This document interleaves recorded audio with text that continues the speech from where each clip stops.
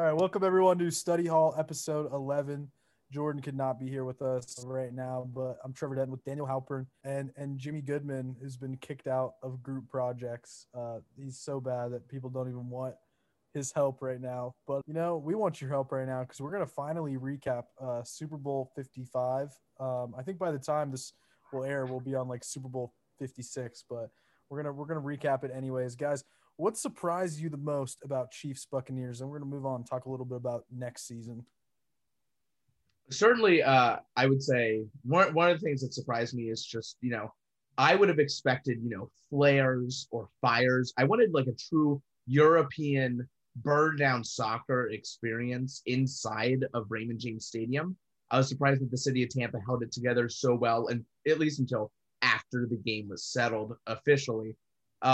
Certainly as well, a number of things surprised me. I have always been a believer in this Bucs defense, but not exactly that degree. It was a pretty damn impressive performance that, if we want to have the conversation, this at least has to be one of the top 5 defenses in the NFL. I'd go top 3, maybe even top 2, and it might not even be 2. But what a crowning moment for the city of Tampa, just a city of champions. We have 4 professional sports teams in the area. We sent all 4 to championships this year. 1, 2, a third one was postponed because of COVID because the USL is cowardly as hell.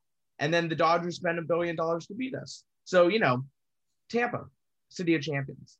If you really want to support a team that defaces and disregards a religious artifact known as the Lombardi Trophy by hoisting it and then hauling it and then throwing it across a channel of a ravine, then go ahead, man. Go ahead. Couldn't be me, man. I'm with what's her name? Lorraine. I'm with Lorraine on this one. That was a disgusting, vile act that should be punishable by death or at least cutting off Tom Brady's hands. Yeah, if we have to talk about the most surprising thing in the Super Bowl or what stood out the most to us, and you want to talk about, what happened outside of the game, Tom Brady being canceled for throwing the Lombardi Trophy, I think is just a perfect encapsulation of where our society stands right now.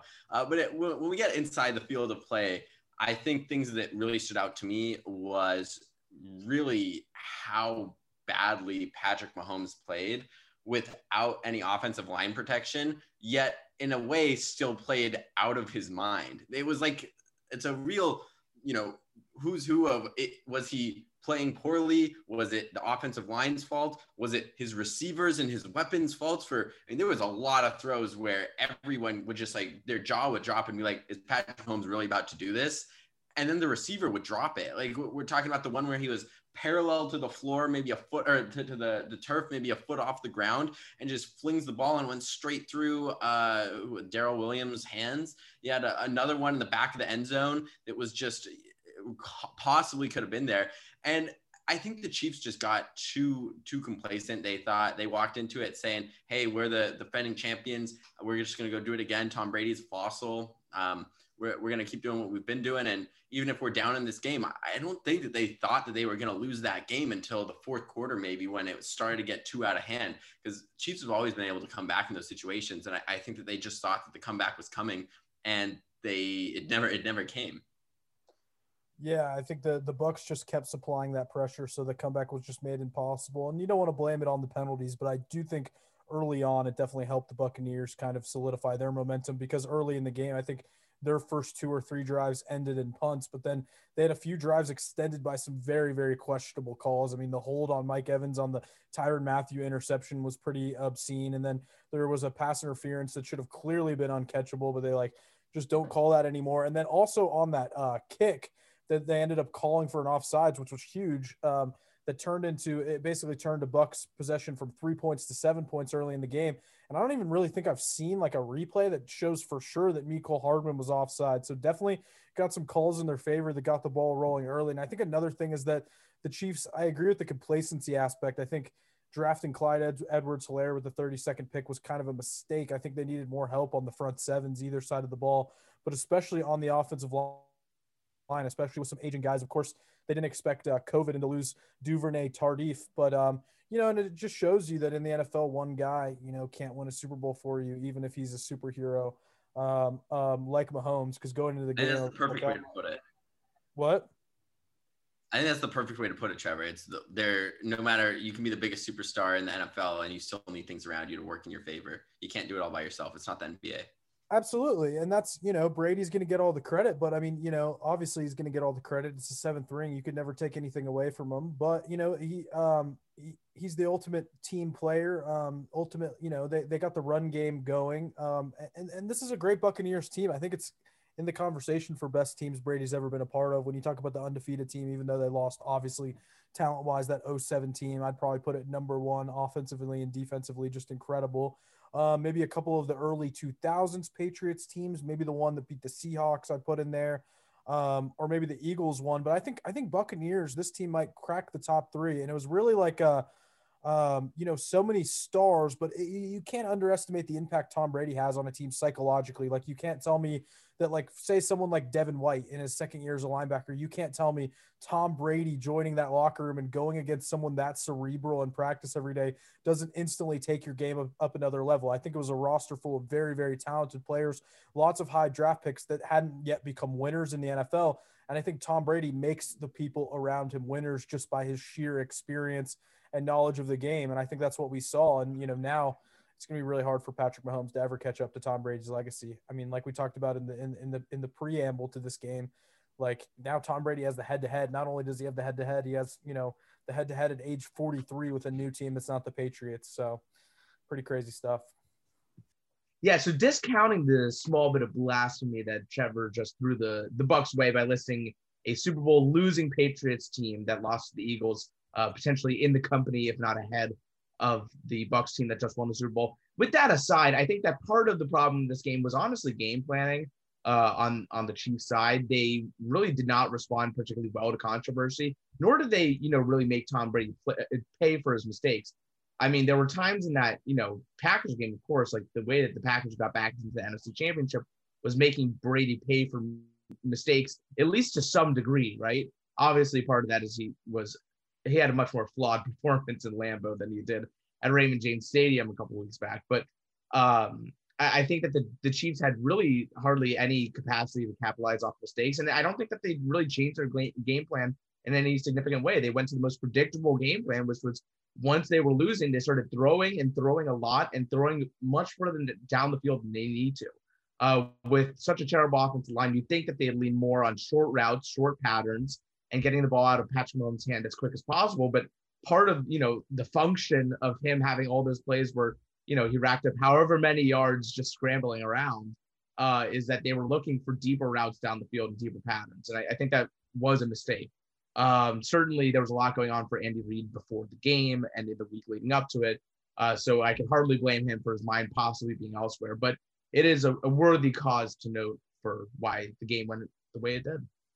I was very impressed by both the game plans for Byron Leftwich. I think he called the game to Brady's strengths, relied on the run game when he needed to, and then did a good job of icing the game. And then I think also Todd Bowles called an incredible game on the defensive side. I mean, the pressure was near constant. They were able to get pressure a lot of times with four guys, drop into coverage, make life very, very difficult for Patrick Mahomes. So the Chiefs may have lost this Super Bowl, but they do have the highest odds or the best odds to win a Super Bowl next year at plus 550. The Packers come in behind them. The Buccaneers and Packers actually tied for the next best odds at plus 900.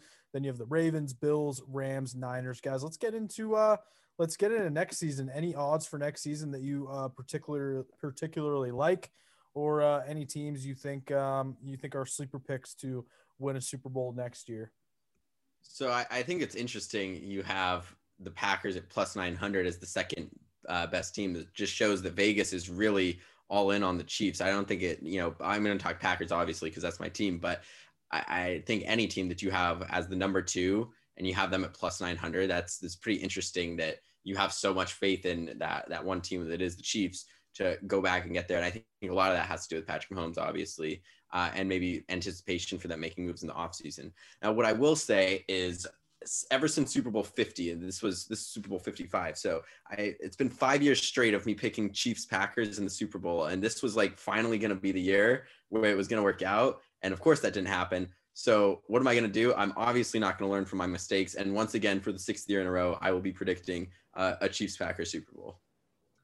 You're really interested in seeing that, throwback rematch of the earliest Super Bowls. Certainly, I mean, you and every other, big time, Big J NFL media analyst. Personally, I'm just going to go with a very practical pick, and it literally will be the Super Bowl, and it'll tear my life apart. And it will be Ravens Buccaneers. First of all, I will believe it when I see it with this Packers team, right? Post 2010. I mean, Aaron Rodgers, Russell Wilson, and honestly, I'm going to start throwing Patrick Mahomes in the group until he gets back and wins another Super Bowl. These guys are just talked about over and over again, and they hardly produce when it comes to playoff time, right? Russell Wilson hasn't been back since he threw a pick against the Patriots on the goal line. Aaron Rodgers has simply not been back in a decade. Are you kidding me? How is this team constantly being expected to win the NFC when they go to the NFC Championship on like an annual basis and completely choke? Like I'm tired of hearing it. I will believe it when I see it. When the Packers make the Super Bowl, I will personally, no matter who they play, bold prediction, no matter who they play, the next time the Packers make the Super Bowl, I will pick them to win the Super Bowl, even if it's against the Ravens, even if it's against the Chiefs, because then I'll know that team's actually serious. But until that happens, I don't see them going, right? And this Bucs team, regardless of who they're pending to lose in free agency, they're still going to bring back so much of this core. It's going to be ridiculous. And as they showed in the Super Bowl, a team that can get pressure, regardless of the opposing offensive line play, is a force to be reckoned with. So I don't see another team in the NFC coming close to what the Bucs can produce next year. I mean, that's a team I wouldn't even care much about what I see in the regular season, right? This is a team that if you put them in the playoffs, as they showed, they could very easily win 3 or 4 straight games against some of the best quarterbacks in the game. And then on the AFC side, I saw so much weakness from this Chiefs team, both in the Super Bowl, but like, I mean, some of the cracks were kind of there all season, lurking under the surface from what we saw. I mean, they don't really start too hot in games. They force themselves to come back a lot of the times. They, for most of the year, didn't have like a particularly functional running game, even though they found it actually in the Super Bowl of all games. I like the Ravens' chances. I mean, the Ravens have some momentum coming off of Lamar Jackson's first playoff win. They're going to bring back a lot of talent, and they're going to actually, try to address getting a legitimate, wide receiver, hopefully in this offseason, and maybe an edge rusher or two. So I don't know. I think that's a pretty good. This conversation, your argument that you're making is just so dumb. You're saying, oh, I won't believe it until I see it with the Packers. They haven't done anything. And then you talk about momentum after one playoff win. Like, you make zero sense in how you value things when it comes to teams that you root for. Well, I think it's totally reasonable. If Lamar Jackson had 10 years behind him in which he hadn't passed the conference championship game after making it, 4 times, right? Then I would be concerned. Then I would say maybe that team, I need to pump the brakes on them. But I like them at plus 1,200, and I like the Bucs at plus 900. If I'm going to go dumpster diving, I also like the Dolphins at plus 2,500. I think they can figure it out depending on their quarterback situation. I really like the Titans plus 2,800. That's sensational. But there's also like some joke odds on this sheet that have been released by MGM. I mean, the 49ers, who knows who's going to play quarterback for them? 1,400. That's an absolute joke. You're putting them above legitimate teams, like as crazy as it is, the Browns, right? I don't understand where they come up with these concepts. I also think that the Steelers at plus 2,000. I hate them, but good value there. I'm going to agree with you, man. As much as it pains me to say, I think the Buccaneers, man, they proved they're kind of like a perfect playoff team. Anytime you win 3 games on the road, they have the right mixture of obviously the best quarterback of all time. That definitely helps. And I like their mixture of young and experienced talent. That's what I really liked about their defense. It's like, yeah, you got the Devin Whites and the Vita Veas, but you also have like these mainstays like Levante David that have been around forever, Ndamukong Suh, who's been around forever, Jason Pierre-Paul, who's had a career with 3 fingers longer than a lot of players have been in the entire league. Like, dude played in one of the Giants Super Bowls. So I think that mixture gets them back to a title. I think the NFC South still kind of in flux. New coach with the Falcons, Panthers still in flux. But I'll tell you what, man, I like the Browns plus 2,200. Speaking of teams that got their mix of play, that got their taste of a playoff win, the Browns did that this year. Going with your argument about the Ravens, the Browns did that this year. Obviously a very talented roster, almost took down the Chad Henne-led Chiefs. Woo! We know that counts for a lot. And I think that they're going to make a big free agency splash soon. I think they're going to sign J.J. Watt. We'll get into that a little bit later. But I think that I like this Browns team a lot. Imagine like some of these teams who they can stumble into Deshaun Watson, like a 49ers, if they could figure it out. Even the Broncos, that loaded offense, they could make some noise. I don't think the Jets really have a chance if they end up getting him. And we could talk about Deshaun Watson a little bit later also.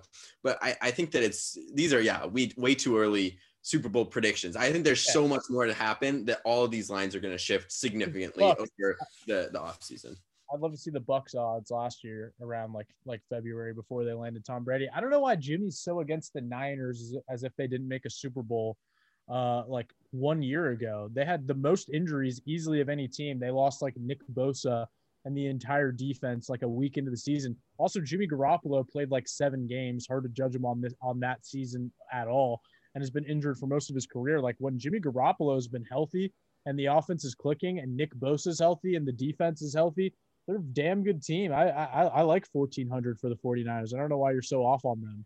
Well, hear me out. First of all, I love the concept of Daniel phrasing it as stumbling into Deshaun Watson. I think any team that ends up with Deshaun Watson, the Bucks stumbled into Tom Brady. Like you just never know. That came out of not exactly nowhere. What happened. I mean, it came out of nowhere. Tom Brady on the Bucks absolutely came out of nowhere. Well, I mean, if you consider the fact that they kept a bad GM so he could hire Bruce Arians, who had a noted positive relationship with Tom Brady. And, they're in Florida, no state income tax and, great weather and plenty of cap space. But no, it was a total stumbling into it move. And the team that trades 4 first-round picks for Deshaun Watson will stumble into him as well. But in terms of the 49ers, I mean, that's a team that, first of all, again, does not have a quarterback. A team whose quarterback, even when he's played, include the injuries he's had, he's not been particularly impressive over the past 2 years. They've won a lot of games. They've won a lot of games, but there is also another quarterback who's possibly flirted with elite status with a great defense, and he actually won a Super Bowl instead of just going to one, who didn't play particularly well himself, and his name is Joe Flacco. So I don't believe that anything inspires confidence in me saying that the 49ers should have better odds than the Browns or the Seahawks, as much as I, have some personal biases against Russell Wilson. I mean, the Saints still have a good roster that's $95 million of the cap. Like, there's a lot of teams that have proven a lot more in terms of where they are today. It's a what have you done for me lately league, and there's not a lot that the Niners have done for me in the past year to make me awfully confident that they're the 6th most likely team to win the Super Bowl. Plus, you take into account the division they play in. They could just as easily win the division as come in last in the division this year. So I don't really see where their Super Bowl hopes are. I think their Super Bowl hopes come in the fact that they made a Super Bowl in 2019. And then, look, I mean, when you just go down the list, I mean, Nick Bosa missed 14 games. Jimmy Garoppolo missed like 12 games. Dre Greenlaw missed like 6 games. Dee Ford missed 15 games. Like, that's a lot of potential there. That's a lot of players that were left on the sidelines, and it was almost like their season was over before it ever truly even began. And you have to remember, this is a team that just made the Super Bowl a couple years ago. And a team that's losing every single cornerback on their roster to free agency this year. We'll see, man. Yeah, but that's why, we'll have to revisit this after free agency. That's why it's kind of tough with these early projections. But yeah, I do think I do think the Buccaneers, I think, are going to have a stranglehold on the NFC again. Maybe the Packers is the main competition, but then the AFC, it's like, oh man, like who's really going to unseat the Chiefs right now? Like the Ravens haven't proven to be a particularly great playoff team. I think the Bills are still kind of in that category of unproven. With Josh Allen, still need to make one more leap. Definitely made strides this year, but do I view them as a Super Bowl contender? Not quite.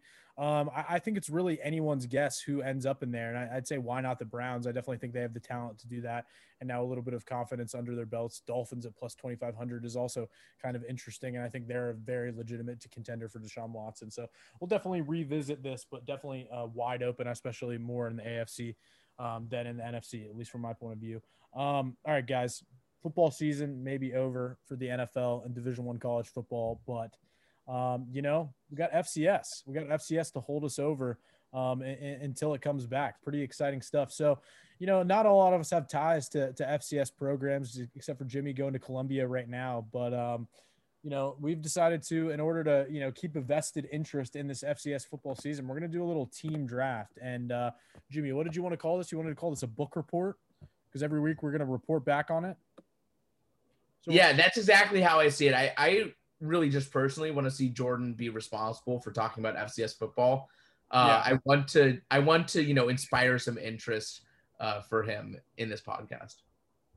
Yeah, if he actually comes up with like good points, if he even like name drops like a player's name at any point, like I feel like that'll be a huge win. I think getting Jordan to care about like the NFL has been kind of tough. If we could get him to care about the FCS, we've really got something on our hands. That's me. He knows the NFL. But that one time that I asked him who he wants to be USC's next head coach, and he said go to someone else. That was tough. So we're gonna entrust him with the responsibility.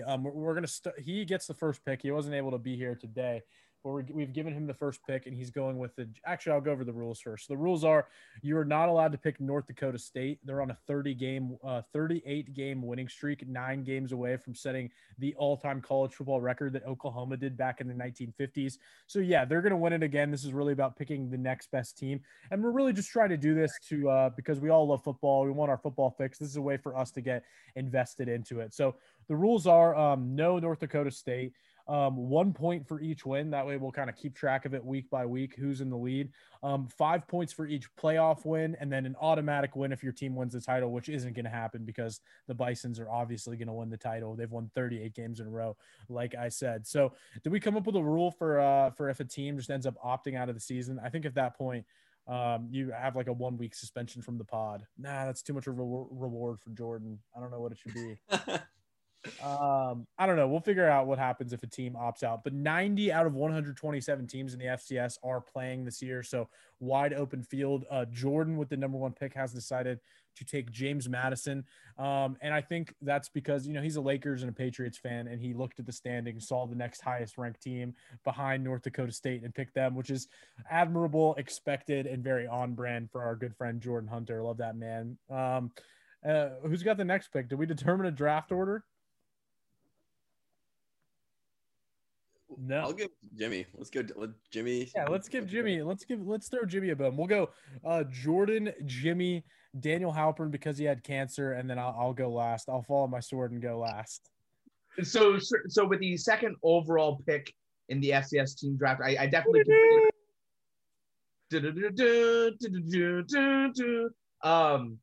What draft music are you guys doing? No, that's like pull it up. With the second pick. That's 100% the NBA music, not the NFL. No. Anyway, with the second pick in the FCS draft, I certainly considered a lot of different teams here. James Madison was a great front runner pick by a front runner fan. Certainly something you would expect from a guy from Sacramento who doesn't root for the Kings. They literally have one team and he doesn't like them. Anyway, with the second pick, too. It's not like he's a Sacramento transplant. He was like born there. Oh, born and raised in Sacktown. Truly a man of the Sack. Anyway, with my pick, I'm going to be going with Northern Iowa. Northern Iowa, who is of, I believe, the Missouri Valley Conference, at least in basketball. That's as much research as I've done. Which is, by the way, known as Arch Madness. The conference tournament of the Missouri Valley Conference in basketball is known as Arch Madness. It's one of the best mid-major conferences in America. Produced Loyola Chicago, obviously Northern Illinois, among others. Is one of my favorite sporting events to watch of the year is Arch Madness. So I will be going with Northern Iowa. I believe they're the Wildcats or something like that. They have cool colors of purple. So yeah, that's my team. Kurt Warner played there.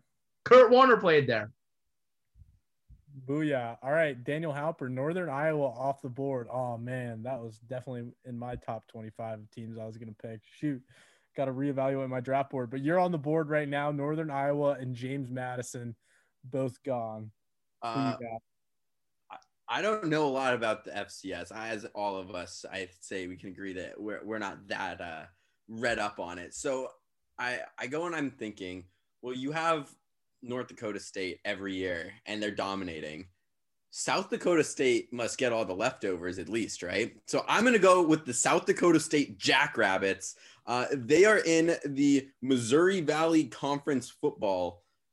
I don't understand that because I thought that South Dakota would play in South Dakota. I'm not sure how the conferences and everything work there, but I'm very excited to watch what they do. They have quarterback Jabor Gibbs, who was splitting time last season. Hopefully he'll be the starter, or this will sound really dumb when it comes out. But if not, hey, we'll have another Jackrabbit to go root for. Cool, man. All right, so we got the Jackrabbits off the board. I'm going to go with a team very close, to Atlanta. I'm going to go with the Kennesaw State Owls, the number 10 ranked team in the nation. They started a football program like 5 years ago and are already one of the true elites of the sport, opening up against Shorter University on February 27. I like Kennesaw State. I like their uniforms as well. They got like a nice Adidas thing going. They're the Owls, which means they're able to adjust their offense from a 360-degree angle depending on their opponent. I think that made sense. I got to support the local team. I got to support the local team in town. I'm excited to follow this, guys. I'm excited. We're going to keep track of this every week. Force Jordan to talk about it. Maybe I'll get into some Kennesaw State football. I don't know. Hey, week fun. 1, South Dakota State plays Northern Iowa. Jimmy and I have a good matchup coming on February 19th. Wow. I like that. I love that. All right, cool.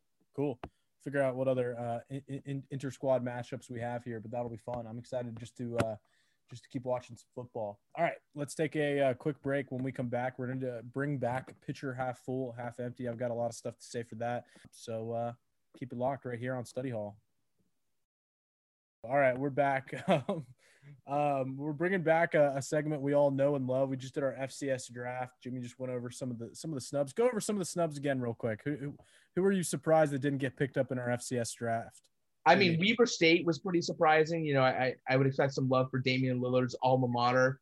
Certainly Eastern Washington, home of the totally red field, in probably one of the there it is. In one of just the worst sections of the country, Eastern Washington. Imagine being on the Idaho-Washington border. Terrible. And also North Carolina A&T. What does the T stand for? Technology? Who knows? It's impossible to say. But certainly some notable snubs in cow country. We're going to start off with pitcher half full, half empty. So I'm going to just start off pitcher half full. I feel like I'm in a good TV place right now. Like I feel like when you're in a good TV place, that means like you have a show that you're waiting on every week. I always have to have one of those.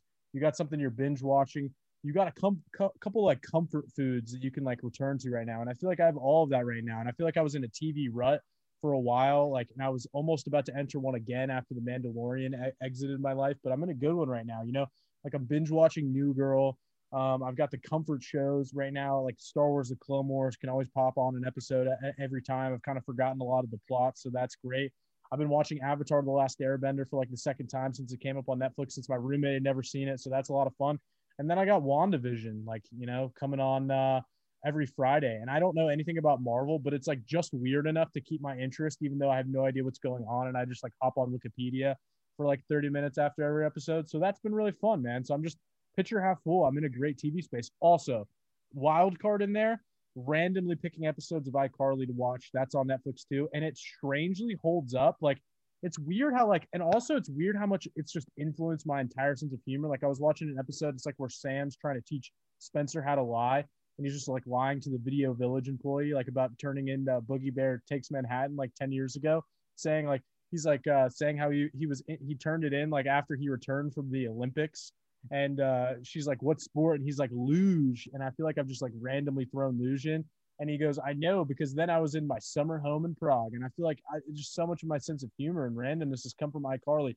But that show's amazing. One thing about it that's also incredible, they have seasons 1 and 2, and you're like, oh man, I wish they had more seasons. No. Season 2 has 39 episodes in it. Like I feel like iCarly, like to them, like child labor laws were just like we're like the Yankees and salary cap. Like they just were like, we don't care. We're gonna bust out 39 episodes. So anyways, I'm in a great spot TV wise. Who's next? My pitcher half full of the week was actually from the Daytona 500. So I watch this little sport called NASCAR, and everyone hates me for it. But this week, like basically, like one of the biggest like loser drivers like ever won the 500. He's been driving for 14 straight years and has never won a race, which is the second most of any driver between, like how many starts to start your career has it taken to win a race. And he started like 480 races in his career and just finally won his first, which is crazy. My pitcher half empty rather, actually comes from the same race. They had like something like a 6-hour rain delay. It was really the worst, really killed the whole racing mood. So, both my pitcher half full and half empty come from NASCAR, and that's kind of to be expected as a persecuted NASCAR fan. My pitcher half full of the week. I'm gonna really just use this spot every week to highlight what's going on in the kitchen, in the water cooler satellite house, as we like to call it. I'm every week learning more and more how to cook, making new things. And the other day, I'm 21 now. I had a couple drinks the night before. I was a little hungover, and I just got to cooking. And I made a chorizo hash with some eggs in there. I made a little spinach ricotta dip with crostinis for breakfast, and it was an amazing brunch. Honestly, it wasn't so much breakfast by the time I was done with it. It was fantastic. I told a lot of people about it, and they're asking me to cook, and I just want COVID to get over here in LA so I can open up a restaurant. I like that's highly ambitious. It's highly ambitious. I like it. My pitcher half empty of the week, which is going to turn into a pitcher half full. Just wait. It's a journey. So I've probably talked about it on the podcast before, but I've been in a Madden league for 5 years now, and I haven't won a Super Bowl since 2016. And we play about 5 or 6 seasons per game. So that translates to about 25 seasons in a row without a Super Bowl. And this week, or last week, really, I made the Super Bowl for the 3rd year in a row in my league. And I beat my friend, Jimmy just did the math, and it's been like 400 games. I know all of this. I've calculated it all. I go to therapy for a reason. Part of it is talking through it. Okay. But I made the Super Bowl for the 3rd year in a row. And to make it, I beat another guy who's a user in the league, who's the Seahawks. And I beat him so bad that he forfeited, or he quit the game, rage quit the game. Right. So I'm waiting for the Super Bowl. Had a super, super busy week of work. So I'm waiting for the Super Bowl to come. I finally get an off day on Friday, and they advance, and they forget to force me the win. And the Seahawks win in the sim. So the Seahawks end up in the Super Bowl over me. And let me tell you, I had just the most incredible Cardinals team ever. Like, it was compared to like an ultimate team in the chat, which I loved. Like, I loved everyone bitching about it. Like, it's great to be on that side of things. I had like Derwin James. I had the best defense of all time. I really think that I could have won a Super Bowl. And we were trying to come up with like solutions, because like, obviously my team wasn't in the Super Bowl. So I ended up just joining the Seahawks coaching staff for one game. That was all we could think about. And like, this guy had a pretty good team with the Seahawks, but his quarterback was like a rookie who was a 78 overall, was actually playing pretty well. I think it was 7-7 at halftime. But then right before halftime ends, his starting quarterback, who's only a 78 overall, gets injured. And so I just have Sam Ehlinger in for the rest of the game, who's like a 64 overall. And every time I try to throw the ball over 4 yards, it's just like a pick six. So, on one hand, I lost my 3rd Super Bowl in a row, and I continue my streak of having not won a Super Bowl in about 400 games, 5 years, 25 seasons. But at the same time, I feel like this is my best Super Bowl loss of all time. I wasn't even playing with my original team that I specifically designed to peak this year. I was playing with somebody else's team, and I was playing with an already bad quarterback that turned into an even worse quarterback. And we all know Texas is not back. So I ended up not winning. So it weirdly turned into a silver lining. But yeah, that's my pitcher half empty that turns into a pitcher half full, because normally I'm pretty upset about Super Bowl losses, but this one can't really be that upset about. I appreciate you telling this story. It's really entertaining. As a former member of the Madden League who's won, I think I had 3 Super Bowls in like half the amount of time that you've been in the league. Yeah, and I've also beaten you like definitely more than you've beaten me overall. But that's not even true. And I retired. You literally quit after I beat you in the regular season. And I retired champion. And you lost to me in the regular season of that year, and I never played you in the playoffs. Yeah, that doesn't matter. Anyway, well, you actually didn't play me in the playoffs because you lost to the computer before you could play me. But all this is water under the bridge. You know who else lost to the computer? 7 billion people before the Terminator movie started. So I don't know if you should be making fun of me for that. You know who else lost to computers? Millions and millions and millions of clone troopers in the Star Wars: The Clone Wars series. So let's try to be sensitive to that. You know who else lost to a computer? Joaquin Phoenix in 2014's Her. So and I think that won an Oscar. So let's try to relax on the whole Trevor lost to a computer thing, okay? My picture half empty of the week has to be from Valentine's Day. I still had an amazing day. I don't want to say that it was a bad day by any stretch of the imagination, but I did go to Manhattan Beach with my girlfriend and no one was there. I was really excited we were going to have the beach all to ourselves. And then I realized why no one was there. There were gale force winds blowing sand everywhere. We had a little In-N-Out picnic going on. And by the end of, my first burger, it had turned into a sandwich. It's like you've never seen Attack of the Clones, bro. You can't be around. I hate sand. Of course, it's irritating and gets everywhere. Yeah, man. Well, we're gonna be everywhere you get podcasts next week. I'm glad you mentioned Valentine's Day and your girlfriend because we're doing our girlfriends episode, special edition episode. We're gonna have Dan's girlfriend on the podcast. We're gonna have Jimmy's girlfriend on the podcast. This is gonna be fun. I'm not even sure what exactly we're gonna do, but we're gonna plan some stuff in the next week, and this is gonna be a lot of fun. This is gonna be a must-listen episode for sure. And, I just have a week to find a girlfriend, so that's going to be cool too. I think that's easy money. First, I just got to start talking to girls. But, all right, we're going to take a quick break. When we come back, we're gonna close off talking some USC basketball, having a pleasantly surprising season. And, we'll talk about that in just a second. All right, welcome back to Study Hall. We're going to close off talking about USC basketball. Man, this team – on quite the run right now, still atop the Pac-12 standings. How many games have they won in a row now, Dan? 6 games straight. They've won 13 out of their last 14, something like that. So we're approaching potential apology territory for me because 2 years ago I wrote, 2 years ago I was a sophomore. I was either a sophomore or a junior in college. Obviously, very qualified to talk about Andy Enfield, his job status.